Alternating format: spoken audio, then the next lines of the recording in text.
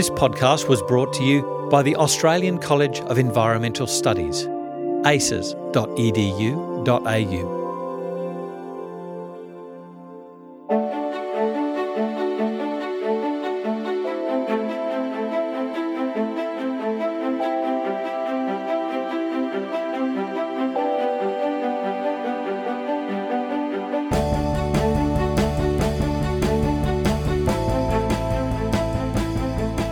This is FX Medicine. I'm Andrew Whitfield Cook. Joining me on the line today from Melbourne is Nicole Bijlsma, a woman of passion, and her passion lies in environmental medicine.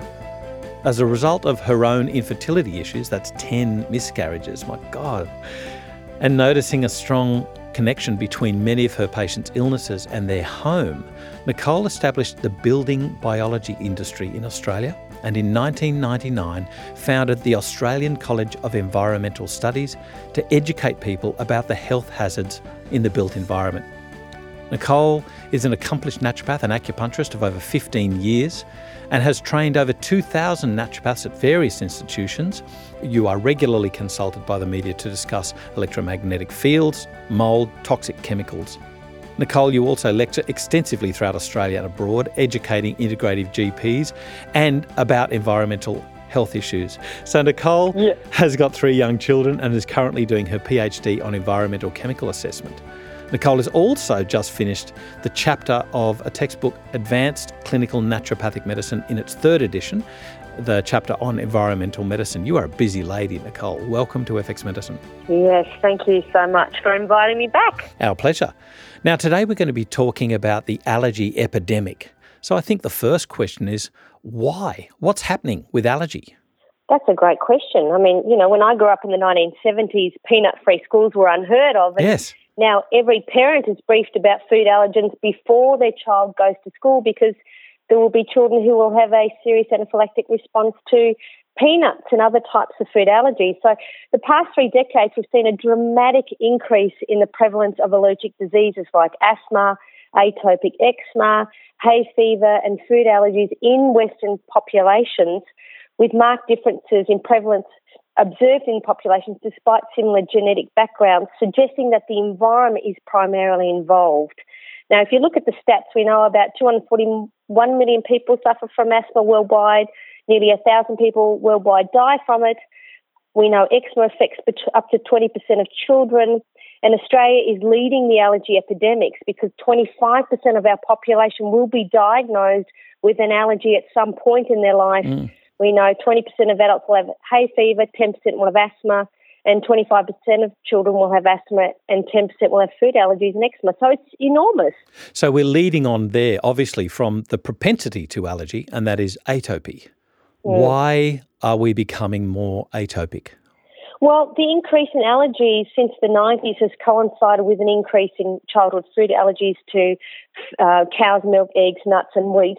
And we're starting to suspect that it's a mixture of different things, like an increase in cesarean births, which means that children's gut microbiome is skewed towards looking more like the skin from the mother rather than what comes through the vagina.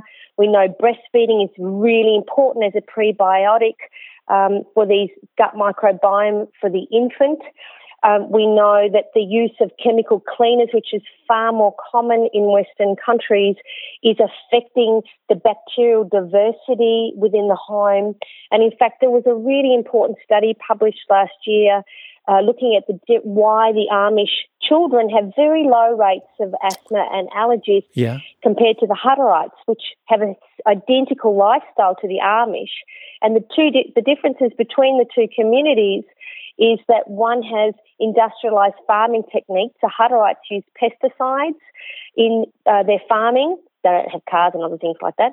And the diversity of bacteria and the endotoxins in their homes is significantly less in the Hutterites, who have higher levels of asthma and allergies. So what they're starting to look at is the whole area of the home microbiome and its influence on allergies. And what we're seeing is that the more diverse the bacteria in the household dust and the more endotoxins these bacteria create, the lower the risk of asthma and allergies, especially in the first year of life. Now, other things that affect it are things like having pets. If you have a pet while you're pregnant and in the first year of that child's life, the incidence of allergies and asthma is lower because the pet has its own microbiome, which it's shedding when it's in the home. Now, we know humans are one of the major sources of this bacterial diversity in the home. We shed between 14 and 37 million bacterial genome copies every single hour into the air. Yep. So this explains why people who have large families and older siblings, that the children are born into these families have a significantly lower risk of asthma and allergies. So, I mean, I wrote a story, if you like, a page, and it was something I read. I think it was either The Scientist or Scientific American about microbial clouds. And the story was basically slanted towards a potential use for even forensics. But the big message was that we are shedding these bacteria into the air and sharing them.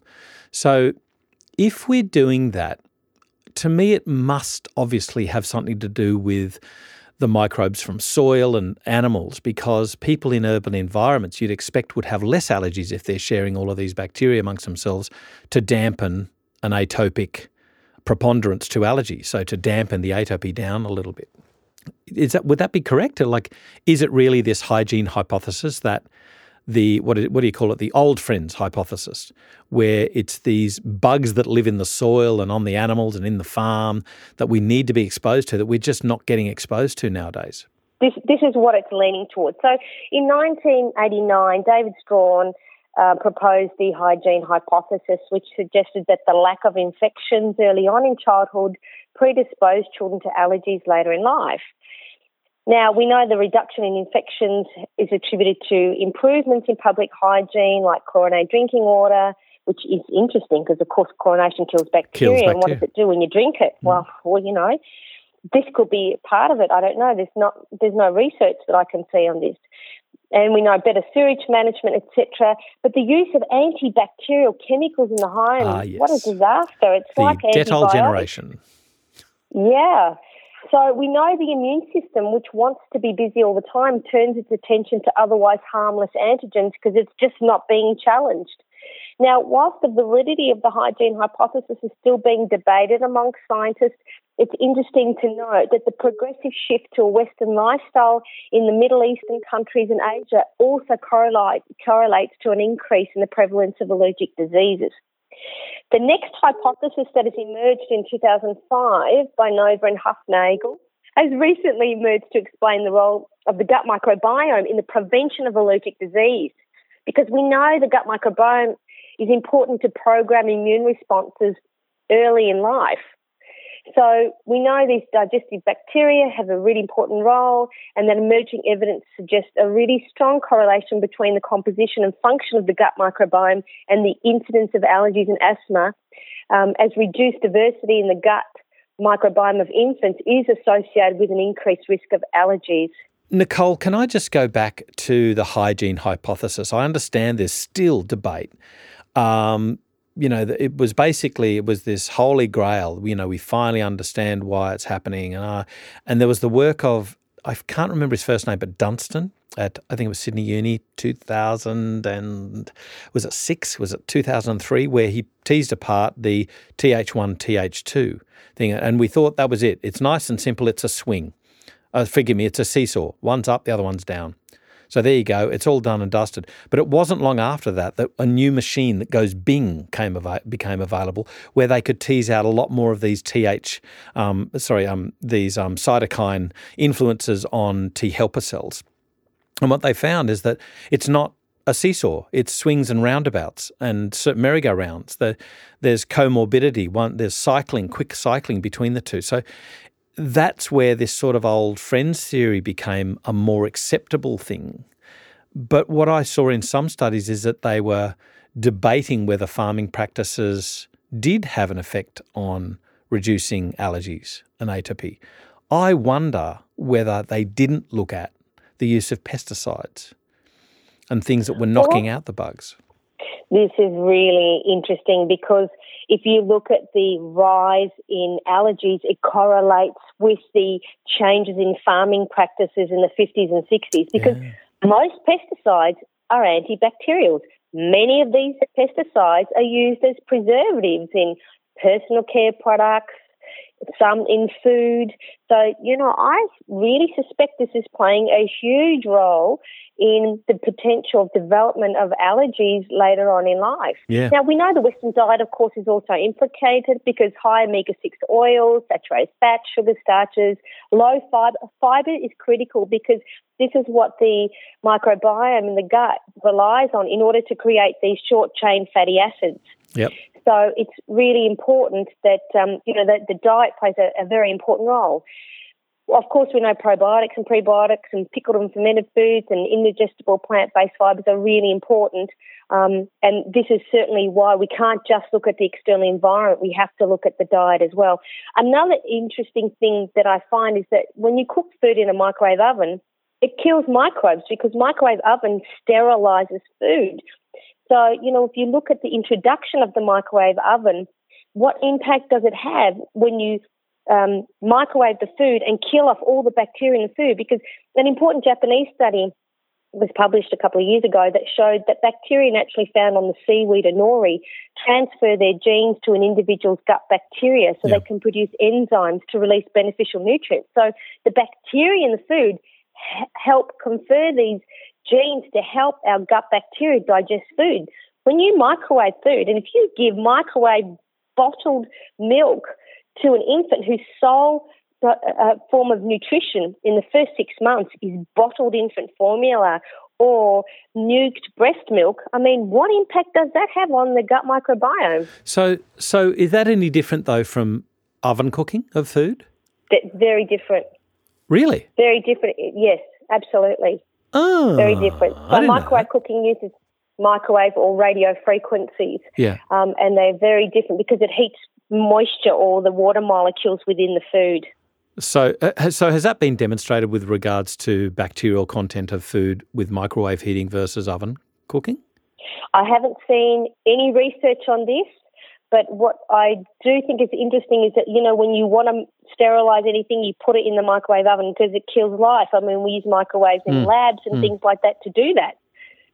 So I think it's a really important issue that needs more research. You know what? I'm also interested in, you mentioned enzymes, and if we were comparing sources of milk for an infant, one of the key things, apart from the actual living microbes which are being transferred into the infant from the mother, is that the mother's breast milk has enzymes, intact functional enzymes, which are now being given to the baby, whereas they do not exist in any formula at all.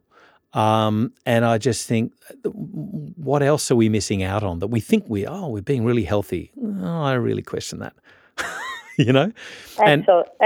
And notwithstanding that there are some mothers who just simply cannot or choose not to breastfeed their infants. I'm a bit of a proponent of, please, can you just give the first 2 weeks the colostrum, some immune factors. Yeah. But I get that, some women just simply can't breastfeed and they shouldn't be made to feel guilty about that if they simply can't. So moving on from this, I guess we need to really investigate here. What do we do? One of my issues is this. I get that allergies, serious allergies, are much more of an issue in schools, as you said, now, in today's society than previously, even a decade ago. And I totally agree with you now. My wife works in a school and, they're seeing in the classes that the teachers are now asking, or I should say the school is asking, can these children please not bring things like peanuts. Peanuts are one of the big things, and certainly other nuts into the school because there is somebody in the class with a peanut allergy. And peanut allergy seems to be the most fulminant of all of the allergies that are experienced. Two things. One, Professor Mimi Tang, her work with immunotherapy, that is, I think it was 1/200th of a peanut desensitizing. Now, obviously, that's in a controlled medical environment where if child was struck by anaphylaxis, they could rescue them. So that's number one. Don't do this at home. Number two, though, there was some very interesting work being done on Lactobacillus rhamnosus. I do believe it was a Chinese strain, WS, blah, blah, blah, blah, blah. So there was some paper that said LGG, so I'm not sure about this one, which strain she used, or indeed if that is the same strain. But what I'd be interested to know is, does that gain an even better risk reduction, or sorry, I should say rescue from peanut allergy, i.e. these kids are no longer anaphylactic, or is it just one or the other? You know, like, was it as good as immunotherapy? I haven't seen that data yet, so it'd be interesting to look at. But my concern is, if you simply tell everybody to avoid peanuts, what's next? And indeed, is it achievable? Because won't somebody sometimes sneak some peanuts in? So you think you're safe and you're really not? You know, I've got real concerns about asking kids to change their dietary habits because of one person's issue, horrible as that is. I'm just wondering whether that asking other parents to therefore avoid the same food will have an impact on changing behaviour, and therefore is it a useless request? Well, the Australian guidelines that came out this year indicated that we got it wrong. You shouldn't be avoiding these foods in the first 12 months of life. In fact, it's really important that the allergenic foods are introduced in the first 12 months of life, including peanut butter, cooked egg, dairy and wheat products. Really? Yes. They changed their stance on this, and they said it should be introduced because in order to stimulate a healthy immune response, that avoiding it has shown to increase the risk of atopy in children who are susceptible. Yeah. So obviously this should be done not before the age of 4 months, and this is their guidelines saying this, and that breastfeeding should be continued as long as possible for at least 6 months, introducing a variety of solids, one at a time at around 6 months or more. Yeah. But allergenic foods should be included in that in the first 12 months of life, and that's the Australian guidelines. Okay, so that's really interesting. So here's my only concern. That would be nice if you were going to avoid all antibiotics and so therefore maintain a normal microbiota. But what do you think the issues are going to be with what happens with, kids with glue ear and things like that? I know that that's even contentious, but I just hope that the willy-nilly handing out of antibiotics, particularly for things like glue ear, are avoided because of the incredible concern now about bacterial resistance. And the data with use of antibiotics in glue ear it's actually equivocal. It might help with pain, but does it help resolve a middle ear infection? I don't think it actually sways the recovery from it. So it'd just be a really interesting thing to monitor. Oh, absolutely. I mean, there's no doubt about it. Antibiotics in the first year of life can have devastating impacts on the gut microbiome, which can have long-term health implications. One thing I wanted to mention in relation to food allergies is many of the childhood vaccines contain chick egg embryo. This can be part of the reason why they're reacting, because they're getting minute amounts of these potential allergens if they're genetically susceptible, which could be increasing that development of food allergies later on in life. So, it's coming from different sources as well. And I think we need to look at the adjuvants that are used in vaccines, because they could also be potential triggers. I mean, I don't want to go into a vaccine issue here, but, aluminium, of course, there are some metals in there that are used particularly to trigger the innate immune response. So I think a big part of this is looking at what children are actually receiving in the first 12 months of life and where the triggers could actually be. But in the house, there are many things in the house that can trigger allergies that you can significantly reduce people's exposure to, that we know people are going to react to. One of the most common allergies in the world is to house dust mites. It affects almost 22% of the world's population, as opposed to grass pollens, which is about 17%, and pet dander, about 9%.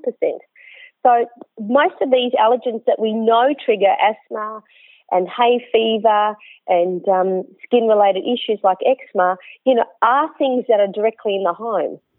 I remember years ago I used to travel from Sydney up the north northern rivers, and each country town would profess that they had the highest dust mite concentration, basically.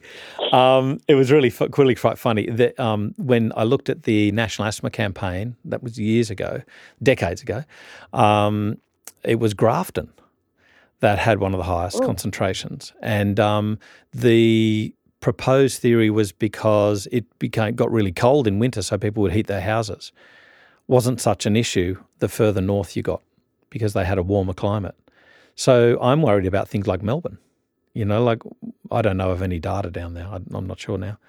But it's a real is it still a real issue, like as in a huge issue? Absolutely. Yep. And I'm shocked looking at all the allergens in the home going, why didn't I learn this as a naturopath? Like, we know, for example, house dust mite, the humidity is critical to the, house dust mites proliferating because, they are dependent because they can't drink.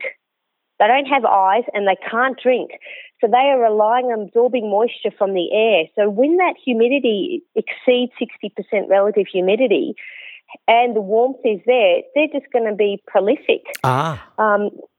So that's the key. It's the humidity that's the issue and the warmth because that's what they need. Now, of course, wherever you are, you provide warmth, you provide moisture, and that's why the bedding is really the area where you're going to have the highest levels compared to any other part or furnishing within the home.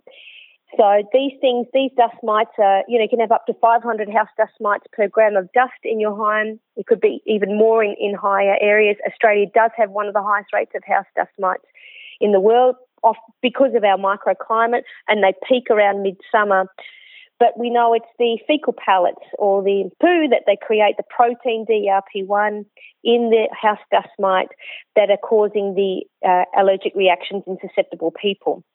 So, many of them produce 40 trillion fecal pellets in your mattress every 3 months, which is why it's so important. Good housekeeping, like airing your mattress in full sun, at least every season. More if you've got a house dust mite allergy is really important. Keeping the humidity below 60%. So in areas in the Central Coast where it's prolific, whole house dehumidifiers can be very good at not just reducing mould, because of course mould proliferates when you hit 70% or more, but also the house dust mite. So that's the interesting thing. That's really dust interesting. Dust mite, mould are really synonymous. And of course then you get termites and other pests involved as well, and bacteria and fungi proliferate. So in this environment, you've got multiple allergens, which is why we find between 45 and 55% relative humidity, most allergens would not exist. Most people would not have an allergic response if they were within an environment between 45 and 55% humidity, which is why a whole house dehumidifier for people with allergens living in climates, Central Coast, Northern Queensland, for example, would probably have more benefit doing that than most medications or herbs we could prescribe. Do you know of any data that might be looking at humidity versus arid areas of allergy incidence or prevalence? What would come to mind that I've come across? I would suspect that they might be available. That's a good question. I think you'd have to probably, garner it from each area and then put it together on a map. I didn't know that about the humidity issue. Yeah. That's really interesting. So you would expect people in the northern rivers to be much higher prevalence of atopy from dust mite than people, say, from Melbourne, where it's a lower. Well, does it get humid? It doesn't really get humid down there. Well, let's say inland. Yeah. And look, the humidity can be generated from man-made sources. And closing poor air. ventilation. Yeah, that's right. Winter time, you're airing your clothes inside, huge amounts of moisture, litres of moisture. 5 litres of moisture comes out from, just one clothes horse full of wet clothes in a day. So, you want good ventilation. So, of course, you can get artificial forms of humidity generated from man-made activities or poor ventilation or buildings that are not waterproofed or have flood or water damage of some sort. Yeah. So, yes, they can be an issue. But definitely, as you go up north, as the humidity increases, especially beyond 60%, you're going to have a proliferation of these house dust mite, which is why it's critical to address it. So symptoms of house dust mite allergies are itchy, watery eyes, sneezing, itching, runny, blocked nose, dry, persistent cough, wheezing and dermatitis. The symptoms are worse at night and upon waking, and improve when the sufferers are away from the source. Yeah. So these are generally long-term allergies as opposed to pollen allergies, which are generally seasonal. Right. So with regards to things like mattress covers, pillow covers, I know you can get them quite readily now. They're a lot cheaper than what they used to be back in my day. Are they worthwhile, or do you find that they just the dust mites just live now on the outside of that cover? They repopulate the outside. Yeah, so look, overall, I mean, there is some contention. How effective are these dust mite covers? It's all got to do with the micron size and the thread of the cover. So, yes, most people I know who have house dust mite allergies do improve, but the reality is the newer the mattress is, the less house dust mites that are in it, and that's the reality of it. So how old the mattress is and how well it is maintained and aired in the sun is critical to the amount of dust mites you're likely to be exposed to. And that also includes pillows and mattresses and doona covers and encasements, which should be made from natural fibres. Silk being the best because of its thread size. Silk, it's cool for people with allergies. So silk is the best material for pillows and for sheets for anyone with allergies, especially asthma and eczema. Yeah, I guess from a pragmatic level, particularly things like mattress covers would be worthwhile because, let's say somebody who's not necessarily athletic in their prowess, it's quite hard to get a queen-size bed mattress outside. You can wrangle it, I guess, but for a lot of people, maybe a dust mite cover might be a pragmatic way to at least reduce the count, the exposure to the dust mites, because you can easily take that off and wash that and take that outside. What about things like vacuum cleaners, though? Vacuum cleaners are important. Before I move on, the mattress, if you're in a multi-storey building or you can't shift the mattress, what I suggest you do is simply get it off the bed and lean it towards the window where the most amount of sun is coming in so it gets sun exposure. Gotcha. And that in itself will help to air it. A big part of it is making sure you have slats under the bed, that it's not solid under your mattress, because your mattress must breathe from underneath, and there's no clutter under the bed as well is important. That mattress needs to breathe. I've had many clients with severe asthma and eczema that eventually came down to an old hand-me-down mattress that had been sitting in their garage for years, contaminated with mold, contaminated with high levels of house dust mite, and that was it. And these kids were on antibiotics, 6 or 8 courses a year for 8 years. And it came down to their mattress. Yeah. I've got to say, due to our atopic potential in our household, we made the decision, all carpet is gone. We don't have carpet at all. We tiled.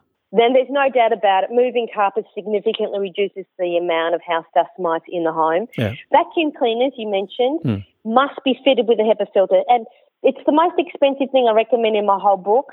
But for people with allergies, a good vacuum cleaner fitted with a HEPA filter, which will filter all of the allergens because it filters down to 0.3 microns, is absolutely critical. Because if you use a normal vacuum cleaner that's not fitted with a HEPA filter, you will make most of those allergens in the floor become airborne, where they're going to expose people in their breathing zone. So vacuum cleaning is absolutely critical. Now, here's one of my practical things it's one of my bugbears about vacuum cleaner design. What about emptying the vacuum cleaner?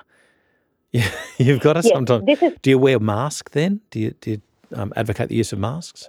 Well, if you've got the allergy, you shouldn't be the one emptying the vacuum cleaner. So it should be done outside. And this is why I only recommend vacuum cleaners that are fitted with a replaceable bag. Yeah. Do not use vacuum cleaners that have an open barrel where you have to shake it out and the HEPA filter gets contaminated and you can't really clean it. So I always suggest 3 things to a vacuum cleaner: HEPA filter, a motorised head if you've got rugs or carpet, and of course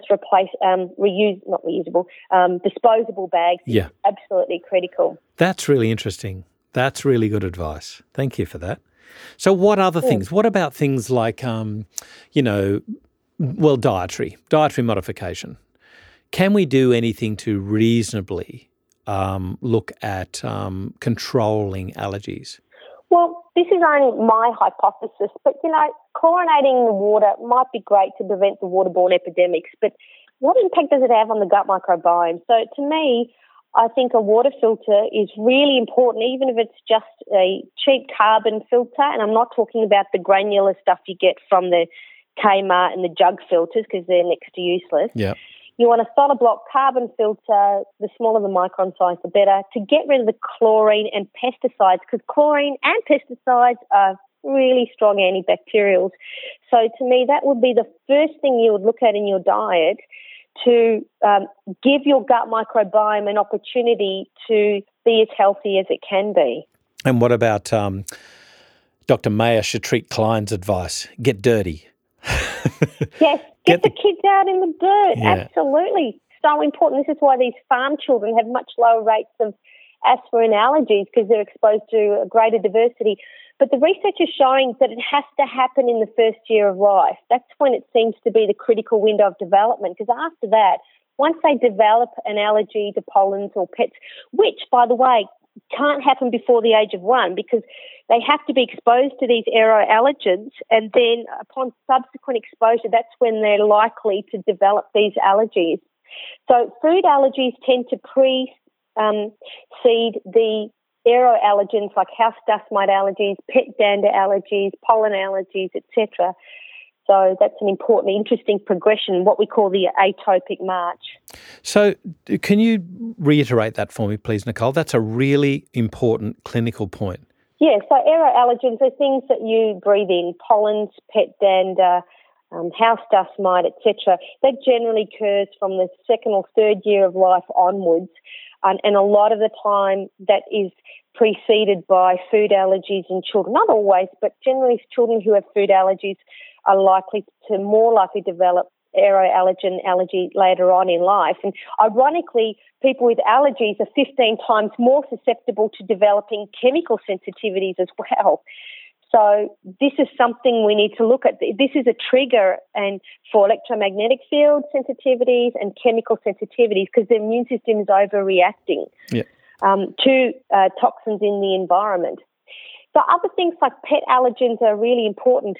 Ironically, the data is saying that children should be exposed to furry pets in the first 12 months of life to reduce their exposures. But if after that time they are allergic to a cat or dog, then they shouldn't have a cat or dog. And do you find any type of animal is worse, a worse culprit, if you like, for allergens? Like, for instance, cats are constantly preening themselves. Dogs are more likely to lick you. Is there any difference in the allergenic potential of animal danders? Or, cat dander versus dog dander, or is it just luck? No, cat dander is more than double the rate of allergies compared to dogs. They produce a protein called FeLZ1 in their sweat glands, which they spread when they lick themselves. The problem with cat fur is that you could find it in almost every school, because if someone owns a cat that goes to that institution or building, it will literally contaminate the entire building with the proteins. So we know cat hair is almost in most homes that have ever been tested, it's found there, because you only need to have someone who owns a cat, has a bit of fur on their clothes, and then they transfer that protein into the environments that they walk into. So non-pet owners, often you'll find cat dander in their homes, classrooms, clothing of workers who don't have pets, all of those things. It's incredibly ubiquitous. Okay. Which makes it difficult if you're sensitive to cat allergies. Absolutely. Because, everywhere. Okay, so treatment, other sorts of treatments, like if you're thinking about active intervention, are there any dietary modifications that you can look at? Are there any nutrients or herbs that you use that are worthwhile? Well, before I go on to that, I just want to say there's no such thing as an allergy-free dog or cat. No. So we know that, Labradoodles, all that sort of stuff with the shorter hair, it's not the hair, it's the dander and the protein on their skin and hair that's causing the issue. In terms of what they can do, the most important thing I learned over years of working as a natural therapist was treat the patient. look at their symptoms, ask lots of questions to see where the triggering factors are, and support their immune response, support their detoxification pathways, reduce their stress, and build resilience. You know, it really, for diet, it comes back to basics again. Clean water, good food that's preferably low in chemicals, that's not packaged, that's made from scratch, from the ground up, that's sourced from local, preferably organic, pesticide-free, or at least, for apples and things that have high pesticide content, is really important, and lots of fibre, providing they don't have any, irritable bowel, etc., in order to provide the short-chain fatty acids that the bacteria need to do their job. So look at each patient individually, ask lots of questions to see how the environment could be contributing, and, go back to basics.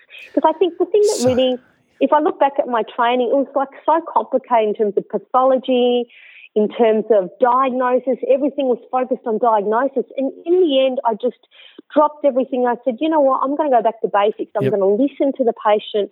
And I'd noticed, wow, visible mold. Every time someone came with chronic fatigue, it was either pesticide exposures that stimulated the event or visible mold. And I'll go back to clean air, clean water, regular exercise, change a job if you're not passionate about it. Here's some strategies to deal with stress, and lo and behold, it'll be just a better society.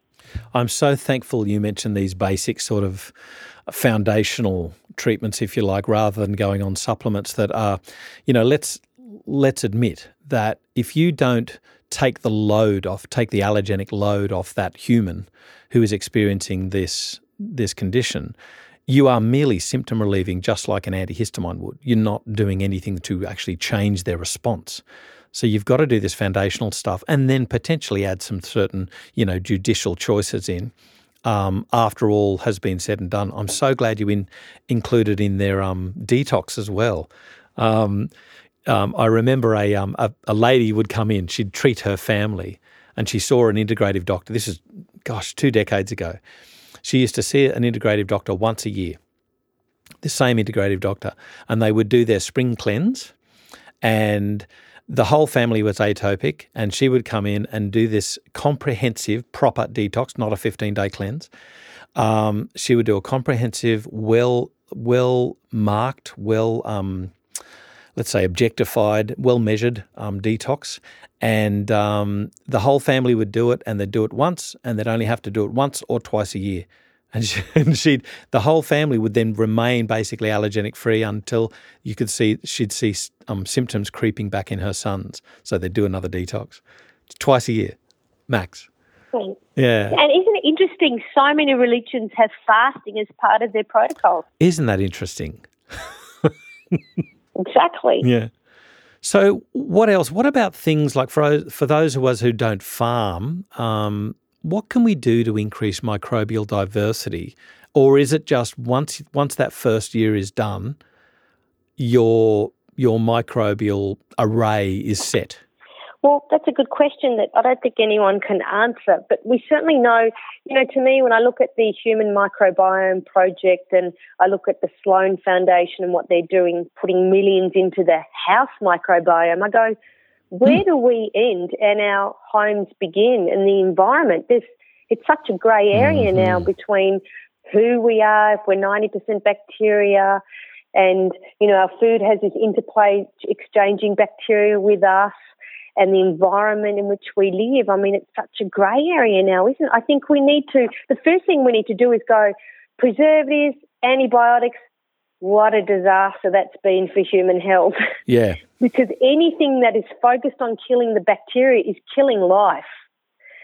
So this is why we need to, simple things, like I said, get rid of the chlorinated water, reduce your pesticide load, stop putting crap on your skin loaded with preservatives that is killing off the microbiome on the skin, which, by the way, is showing like Micrococcus, Pseudomonas and Staphylococcus can transmute and change chemicals that land on the skin. So now we're starting to realise these microbiomes can actually probably be more effective than the liver at detoxifying chemicals. Right. That's really interesting. Yeah. So anything that says preservative is designed to kill bacteria, it's designed to kill life. And so chlorine, again, heavy metals, many of the heavy metals. This is why I find people who have high heavy metals, more chemical sensitivities, more chronic fatigue, more allergy risk. Why? Heavy metals are generally antibacterials. Okay, so I have to ask though, are we speaking about causation here or correlation? Well, as a researcher, I'd always say correlation because I'm not allowed to say causation. And I have to say, it drives me up the wall every time I read a study, which is all the time, that you have to say, oh, but this, more researchers needed, blah, blah, blah. You know what? Let's focus on the precautionary principle and go, there's enough evidence to say these issues are likely to play a role, so let's use common sense. Mm-hmm. So what about reduction of heavy metals?